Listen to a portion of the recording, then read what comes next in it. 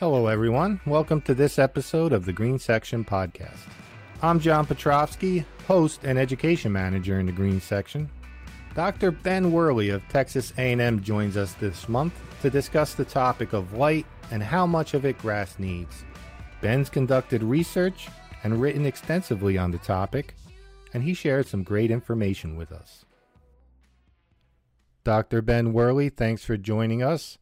We get a ton of questions in the green section about trees, shade, sort of how much light does grass need to produce a quality playing surface. Since you wrote a great article for us in the Green Section Record, figured you were an ideal person to have on today. Thanks, John. It's my pleasure to be with you. You got your PhD from NC State. You did some neat research for your dissertation on irrigating Bermuda grass with recycled water. But I'm always curious how people first got interested in turf. And what led you to kind of pursue a career in academia? Well, I grew up in eastern Ohio. I think my interest in turf started in high school. I had an opportunity to work on a nearby golf course that was built by a friend of ours and his brothers near Canton, Ohio, and just really loved working there, getting up early, and the challenge of really the science and the art of it all. Love being outdoors, and that really just led into, I actually didn't even realize that there was a major for that. Let's put it that way. Went 2.5 years doing an undergrad, really pursuing, eventually trying to get to vet school.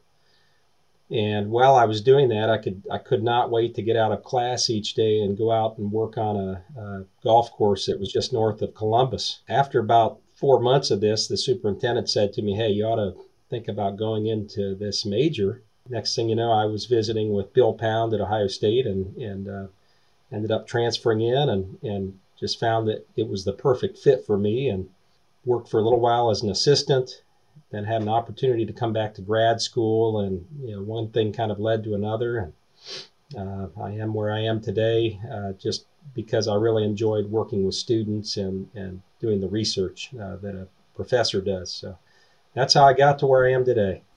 Very cool. Now, we hear this alphabet soup kind of terms when talking about like PAR and PPFD, DLI. To sort of set the table, can you give us a brief summary of how turf scientists measure and talk about light? And then really, what do golf course superintendents need to know about it? Well, obviously light is critically important. We think about the sun's energy, and it provides plants the ability to produce energy. And so light's critically important, but the way we measure it and the way we discuss it can get a little complicated at times. The terms that you've mentioned, including PAR, a lot of times we'll hear PAR, and that's just very simply put, it's photosynthetically active radiation. And it's really just a descriptive term for the type of light we're talking about. As you know, there's ultraviolet light on the downstream side of the spectrum, and there's infrared light at higher wavelengths. But PAR is that light that the plant responds to, and more specifically, that drives photosynthesis. It happens to be the same light that we can see with our eyes, so it's the same spectrum as visible light, being 400 to 700 nanometers. Now, beyond PAR, when we talk about quantifying that amount of light that's hitting turf, oftentimes you'll hear terms like PPF or PPFD, which is photosynthetic photon flux. And that essentially is in relation to the number of photons that are hitting a given area, specifically a metered square meter of turf in a second, so in an interval of time. So we can look at that as a flux, which may not have much bearing to a superintendent. Maybe it gives them a point-in-time reference. But what the industry has moved to in the last few years is really looking at this in terms of what we call DLI, and that's daily light integral. So if we were to sum up the total number of photons that we've collected per second over the course of an entire day, what that would give us is really a much larger value and we typically refer to that as moles per meter squared per day. And this DLI is really what we're using nowadays because we have instrumentation that will directly tell us DLI, and we're starting to do research to specifically determine what are those minimal thresholds of DLI for grasses that we are growing on our golf course. So when it comes to turf, we'll discuss light in terms of the DLI. And another way I've heard of it put before, and I really like, is it's like when we talk about DLI, it's almost like looking at light like you would a rain gauge. You know, if you're collecting rain and you say, how much rain did we have over the last day?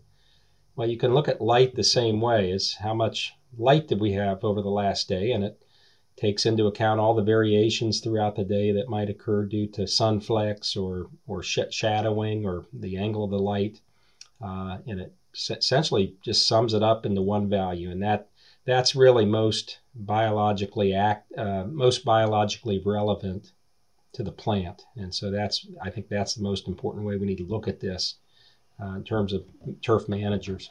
Ben, to give us a frame of reference, can you give typical DLI requirements for some common grasses on golf courses? This time of year, August, how much light does a creeping bentgrass green need in Ohio, kind of compared to an ultra dwarf green in Florida?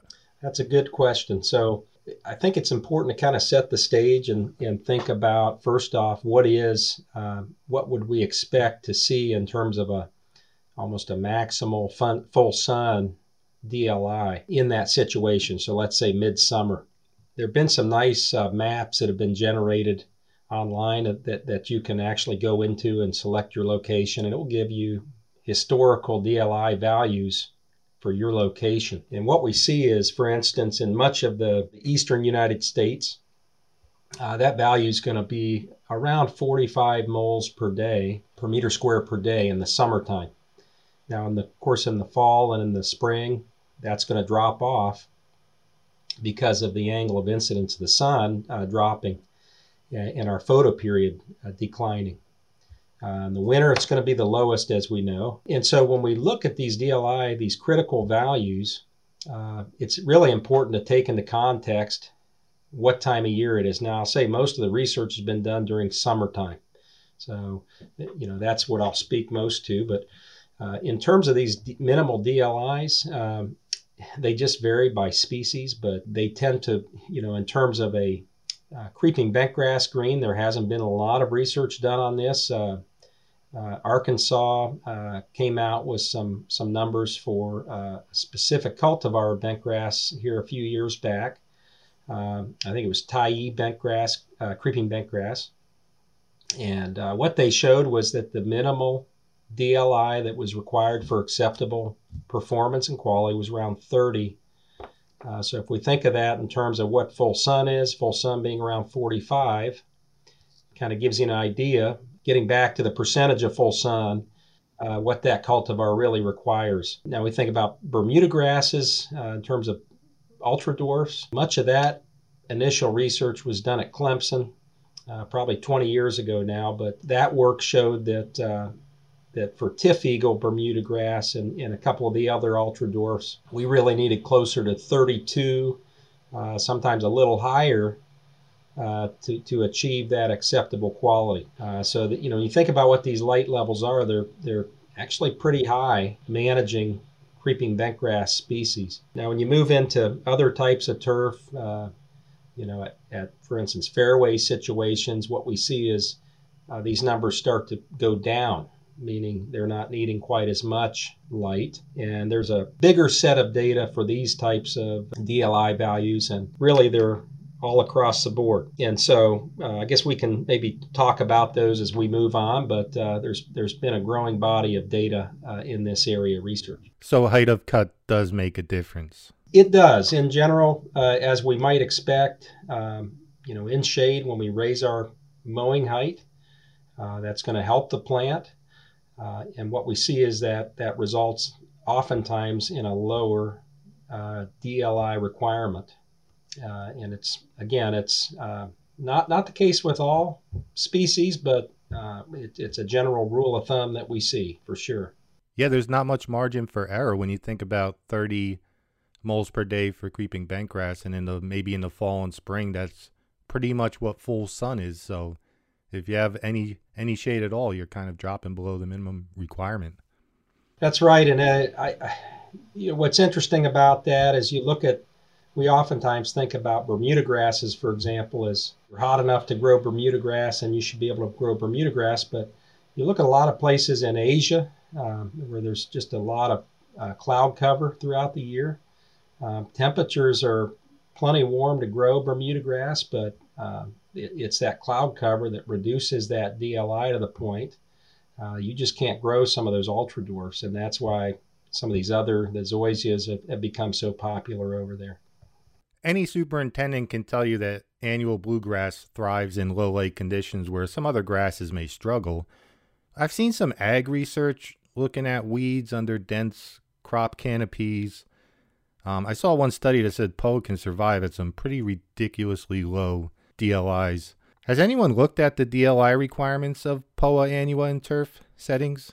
I know there's a lot of research going on with POA these days. A lot of it deals with herbicide resistance. I'm really not familiar with anybody doing work in that area. Now, I will say, when I was a master's student at Ohio State, I had some tall fescue plots in a shaded area. And to your point, I remember one Christmas break, I kind of shut things down in mid-December. And I came back about a month later, and we had about 3 weeks of snow cover.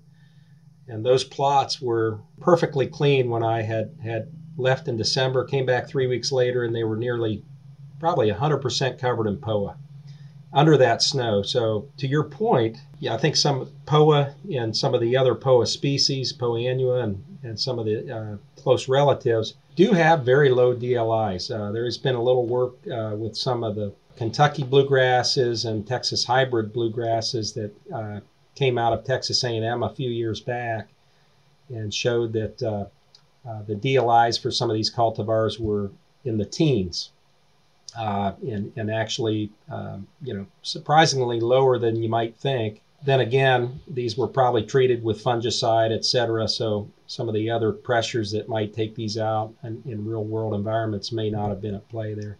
Staying on the research theme, I've been asked more than once how shade fabric researchers use compares to shade from an actual tree next to a green. That maybe it's excluding different wavelengths than tree leaves do. Do you have any thoughts on that? Well, that's definitely the case. In research, the vast majority of shade research utilizes what we call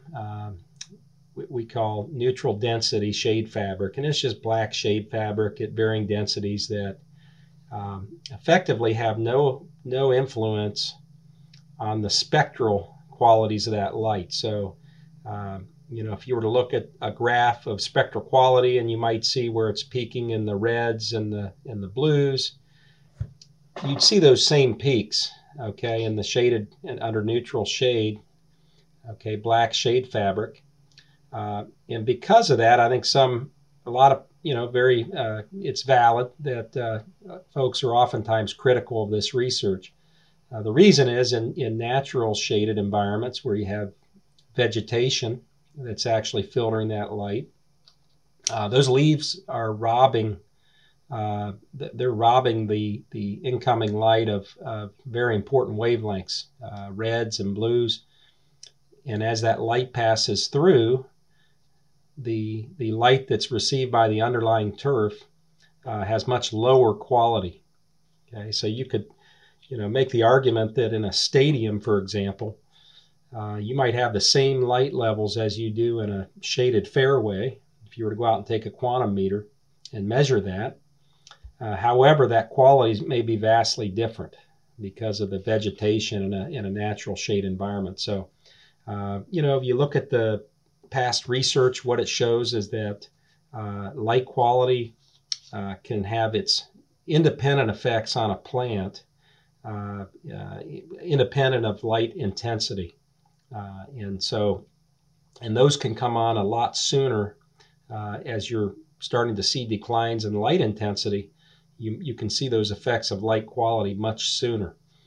Now, to that end, we've tried to mimic this in our growth chamber research, where we use shade cloths, as you might say, or they're actually more they're spectral filters that will selectively filter red and blue and let that far red pass through, just like tree shade would.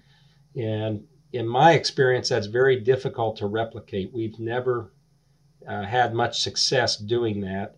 And it just speaks to the complication of trying to do shade work of that type, okay, without using neutral density black shade fabric. So it's hard to replicate natural shade.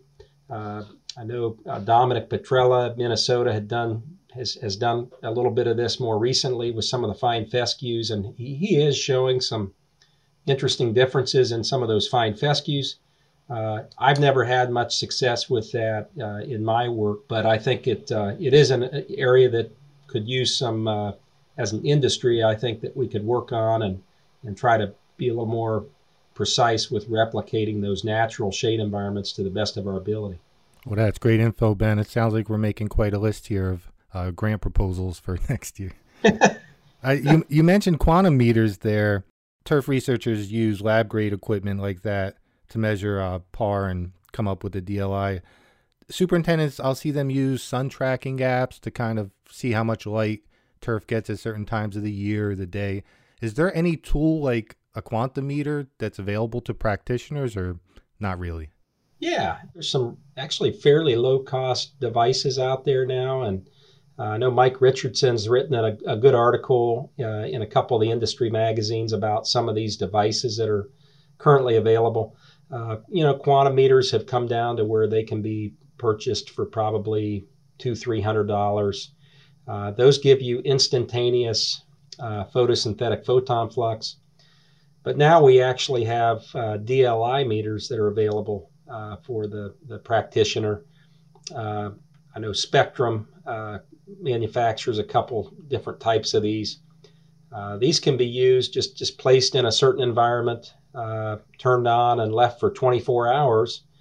And after that period, the DLI can be determined for that environment. So these are oftentimes in the couple $100 range as well. So it used to be that these gave you a really just kind of a range, gave you maybe a 20% on either end range of what that DLI was, but they've become much more precise.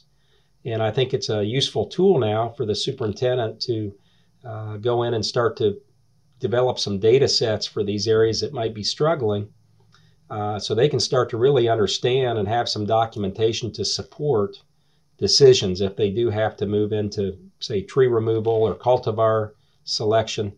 They can base that on some of the data that we're generating out of the universities that are showing what those critical values should be, but yet what those environments are supporting. There's nothing like going to a green committee meeting with some data that's kind of speaking their language, and it can convince people that tree that Frank, everybody loved Frank, and he planted it back in 1960, but it's killing our greens. Right. Moving a little bit more into the kind of practical side of things out on the golf course. Getting turf sunlight in the morning is more important than in the afternoon. We hear that all the time. Superintendents often get recommendations to kind of prioritize tree removal or pruning on the east side of green. Can you explain why morning light is more beneficial to turf? First of all, I would challenge that hypothesis, because I think if you look at the data, it's very mixed. And it's what I say is, in theory, it looks like for cool season grasses that makes sense, where we have morning sun. Two things: one, it's helping to maybe burn off that dew quicker, reducing the leaf wetness period. That's going to help that plant. And then the combination of the afternoon shade in that situation actually is beneficial to the cool season plants. So we think about C3 grasses. They kind of maximize their light harvesting ability at about 50% of full sunlight in the summer. So as that shade in the afternoon comes on, it can actually be a little bit beneficial in some ways to reduce the heat load on that plant and reduce the potential for photorespiration. But when we look at warm season grasses, I almost think you could make a reverse argument that that afternoon sun, higher light intensities, warmer temperatures, that can actually be more beneficial.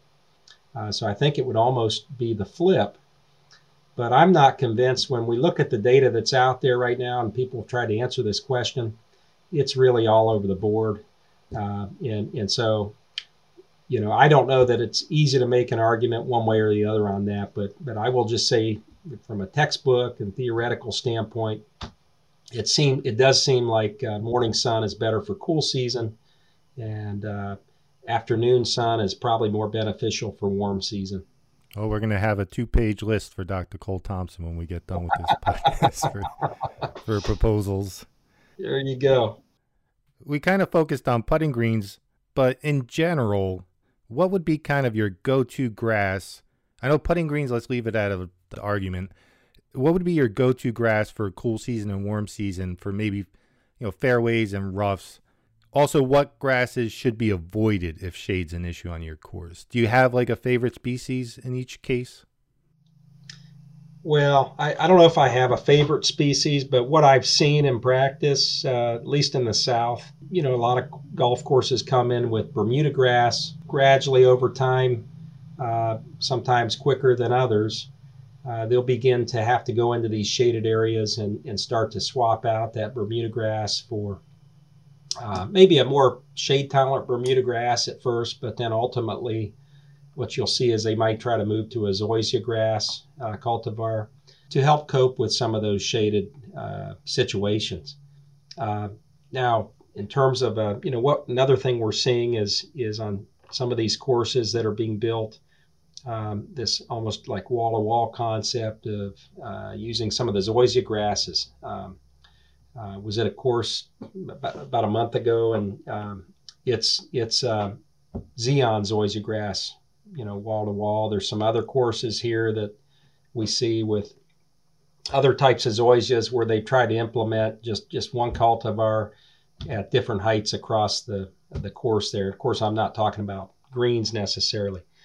In the north, it's probably a little harder to get to that answer. I mean, obviously bent grass is hard to beat. And what I have seen is some courses successfully use some of the turf type fescues in rough. Depending on the location, that might be feasible. We also see quite a bit more interest in some of the fine fescues these days. A lot of this may come down to golfer preference and playability, and there are just so many factors, so it really becomes challenging to kind of hone in on one grass or another. But I think most of the time there are some options, and it's just it kind of speaks back to the complexity of the whole issue, right? I mean, you do have cultivar selection as a tool, but oftentimes you're kind of stuck with the one you're managing, and so you have to look into some other cultural tools on how you can best manage that. Well, I know some of your research, including what you wrote about in the Green Section Record a couple of years ago, has focused on this aspect of warm season turf species and cultivars and kind of the differences between them regarding their light requirements. Did you want to discuss those results? Sure. So, yeah, we did it was a 2-year funded project by USGA with the ultimate goal of determining DLI requirements for a group of zoysia grass and Bermuda grass cultivars. And so the cultivars we used included Tifway, Tif Grand, Celebration, Latitude 36, Bermuda. And then the zoysias that we used included Xeon, Zorro, Palisades, Jammer, and Geo. And we actually treated half of these plots with growth regulator, Trinex Spec Ethyl, on a monthly basis. And then the other half was left untreated. And so a couple things that kind of came out of this research is, interestingly, we assumed that the PGR would be beneficial in all cases, regardless of species. But what we found is that it was actually only beneficial on the zoysia grasses. In fact, had very little effect on the Bermuda grasses, at least not statistically. And then, DLIs, the other interesting finding was that we saw that these DLIs, depending on the time of year, change. So in the summer, we tend to see a higher light requirement. And in the fall and spring, we tend to see that these grasses have a little bit of a lower light requirement. It probably just speaks to the fact that there's less demand on the plant, there's less growth, less respiration. So the light inputs are not needed as to a greater extent in those shoulder seasons. So in essence, what we saw was our Bermuda grasses required around 25 moles per meter squared per day. And that specifically was the Tifgrand, Celebration, and Latitude. We didn't see a difference between those. We saw a trend where Tifway needed a little more light than those other three. So Tifway was generally around 27 in the summertime. Interestingly, the zoysia grasses were able to get by with lower DLIs. And we saw that those finer textured zoysias like the Zorro and the Xeon actually performed the best, whereas those medium coarse textured ones like Palisades and Jammer needed slightly more. So for these fine textured zoysias, we were down in the high teens in the summertime. And actually in the fall and spring, we were seeing that these DLIs were down in the mid to low teens. So anywhere from, say, 13 to 15. So it kind of speaks to when you're measuring that light environment. If you're doing this in October versus if you're doing this in June, that critical value you're looking for could differ a little bit.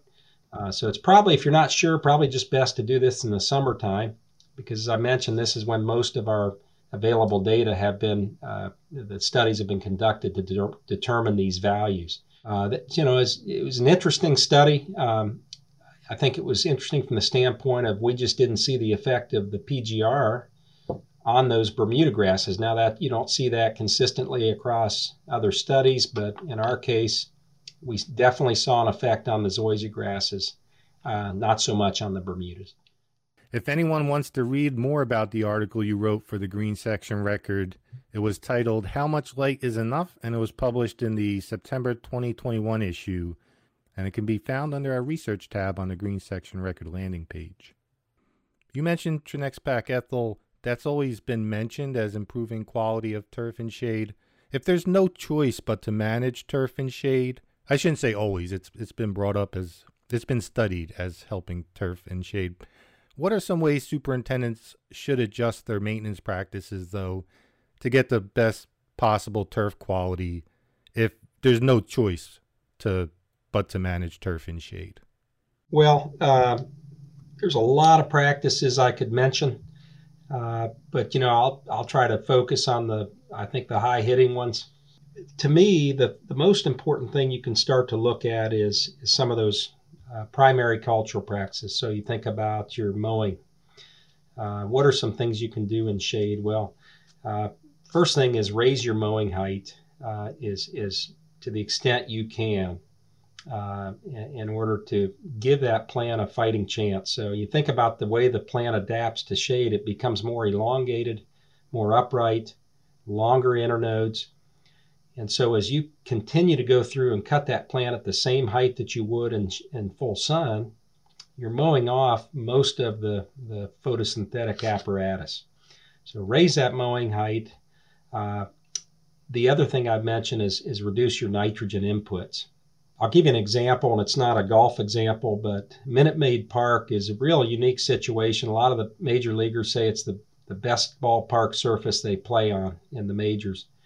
And most people may not realize, but the amount of light that field receives is extremely low. It's not constant shade, but what it is it kind of goes in between full sun and just almost no light. But in speaking to their former field manager, Dan Bergstrom, he said his key was keeping nitrogen low. And he would keep that field at 1 pound of N per 1,000 square feet per year. And it was seashore paspalum, but it's extremely low. He would go in at essentially a 20th of a pound of N every week through that growing season. And just did a phenomenal job. He was also big on micronutrients, just to keep that plant health high. And so I would say, managing your nitrogen, keeping those inputs as low as you can. That is a very common trend in the data, in the research data. What we see is that as you increase your nitrogen, you're promoting shoot growth. Okay, and that the shoots always get the carbohydrates before the roots and the below ground structure. So, and nitrogen stimulates that. So what we want to do is we want to keep nitrogen managed at a low level. Maybe bring in some growth regulators to suppress that vertical growth, keep the energy in the plant. Then some other tools would be to manage moisture well. And this could be through tree removal, pruning, whipping those greens in the morning, or mowing just to cut that leaf wetness period. Manage moisture maybe through moisture meters, because the ET in these greens is certainly lower than what we're going to see in full sun. So they're not going to need as much water. From a secondary cultural standpoint, I think it's important to think about things like, because that plant is growing more upright in shade, we have less lateral growth. There's really not as much of a need to aerate or verticut these greens. So give serious thought to whether you need to be coming in and verticutting or aerating shaded areas as frequently as these full sun areas, because sometimes it just becomes more of a stress on that plant. And so those are some big picture things that I think should be considered. And just really traffic. Traffic is one that, I don't think we give enough credit to, and I've seen situations where the superintendent will just come out and throw some ropes up and divert traffic, and with just a couple weeks, it's amazing the rebound you see in those areas. So if you're able to manage traffic, whether it's foot traffic or the equipment you're using, you can put smooth rollers on those mowers, maybe use turning boards if that's possible, those collars just to protect those areas. Traffic is another really big one. We could go on, but I'll stop there on that. You mentioned the stadiums. One piece of technology that kind of left sports turf and went to golf. We've seen some courses, our USGA agronomist out west in the Pacific Northwest, Corey Isom, he's seen some courses actually use grow lights in some extreme cases of shade. Do you think that's an option for a golf course? You see any challenges with that? Well, I think the biggest challenge when you start talking about grow lights is just their cost. Even when we look at stadiums and these kind of situations, the cost and then the infrastructure that might need to be brought in to power these could be a limitation for most courses. Now, if the course has the ability to do this, I think there is potential. Probably one of the biggest advantages is that the areas that we're probably putting these lights on are much smaller than what you'd have in a stadium. And I think in general what we see with these grow lights is they have the potential, these banks of lights, depending on the manufacturer, the size, but they have the potential to, if left on an area over 24 hours, they certainly have the potential to bring in sometimes up to 20 or 30 DLI. So, we think about what that minimal light level might need to be. If we have a really shaded green and it's only getting 10 moles of light, moles per meter squared per day, and we have the ability to bring in a bank of lights and boost that or double that or even triple that, that could certainly make the difference between a plant that's not going to make it and one that's going to actually perform very well. So now, is it feasible? Are we going to be able to bring in lights for 24 hours? Absolutely not. But if we can do that over the nighttime, if someone really wants to do that, then I think you could see some you could see some definite movement in the amount of light that's getting brought into that turf, and be the difference between failure and success. Again, I think most stadium situations, there has to be good justification for doing that, just simply because of the cost. There has to be some additional revenue sources brought in oftentimes to kind of justify the use of those lights. So it's a very interesting area of research. There's certainly a lot of technology that's being developed to bring in LEDs and other types of lights that may not require quite as high of a light or energy requirement. And so I think that probably 10 years down the road, we're going to start to see some maybe more growth in this area for sure. Thinking beyond shade, but also considering debris, roots, and all the other issues that come with certain trees, are there any trees that you simply would not recommend ever being planted on a golf course? Well, that's a good question. In the South, we probably would like to avoid, at least in areas that are close to play, we like to avoid use of certain species like bald cypress, just because their roots become so prominent as they move out above ground in surrounding areas. Certain trees have issues with limb structure, like some of the Bradford pears and some of the pear type species. I don't know that there'd be in terms of light, I don't know that there would be a specific type of tree that I would discourage. It's interesting when you look in the literature, you see some differentiation between coniferous and deciduous trees. Some of the literature would suggest that spruce trees and pine trees actually have less effect on light quality reductions than do deciduous trees. So there may be an argument there to plant more pine and spruce if you're able to, as opposed to hardwood deciduous trees. So there might be an argument for that. I think by in general, if we look at our industry, it's encouraging now, though, with some of the development of some of the technologies and apps. We have more ability now to selectively cut limbs on trees and selectively remove specific trees that might be causing specific issues on greens or tees, different areas on that course. Just really more of a targeted approach than what we would have used in the past. So, in terms of complete removal of trees, hopefully that doesn't need to be quite as substantial as it has been in the past, just implementing some of the technology that we have now. Well, Dr. Wherley, thanks again for your time today and sharing your expertise on really one of the biggest issues facing superintendents. Some great information and will definitely be helpful. I also know you guys have a couple of turf research field days coming up this fall, so I would encourage anyone to check out the Texas A&M turf website, and you can get more information on that too. So thanks again, and take care.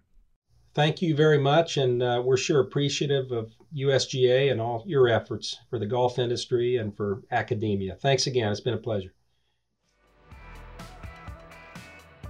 That's it for this episode of the USGA Green Section podcast. Please share, subscribe, and rate us on Apple Podcasts and Spotify. And keep up with our latest content on Twitter and by subscribing to the Green Section Record, our digital publication covering all things golf course management.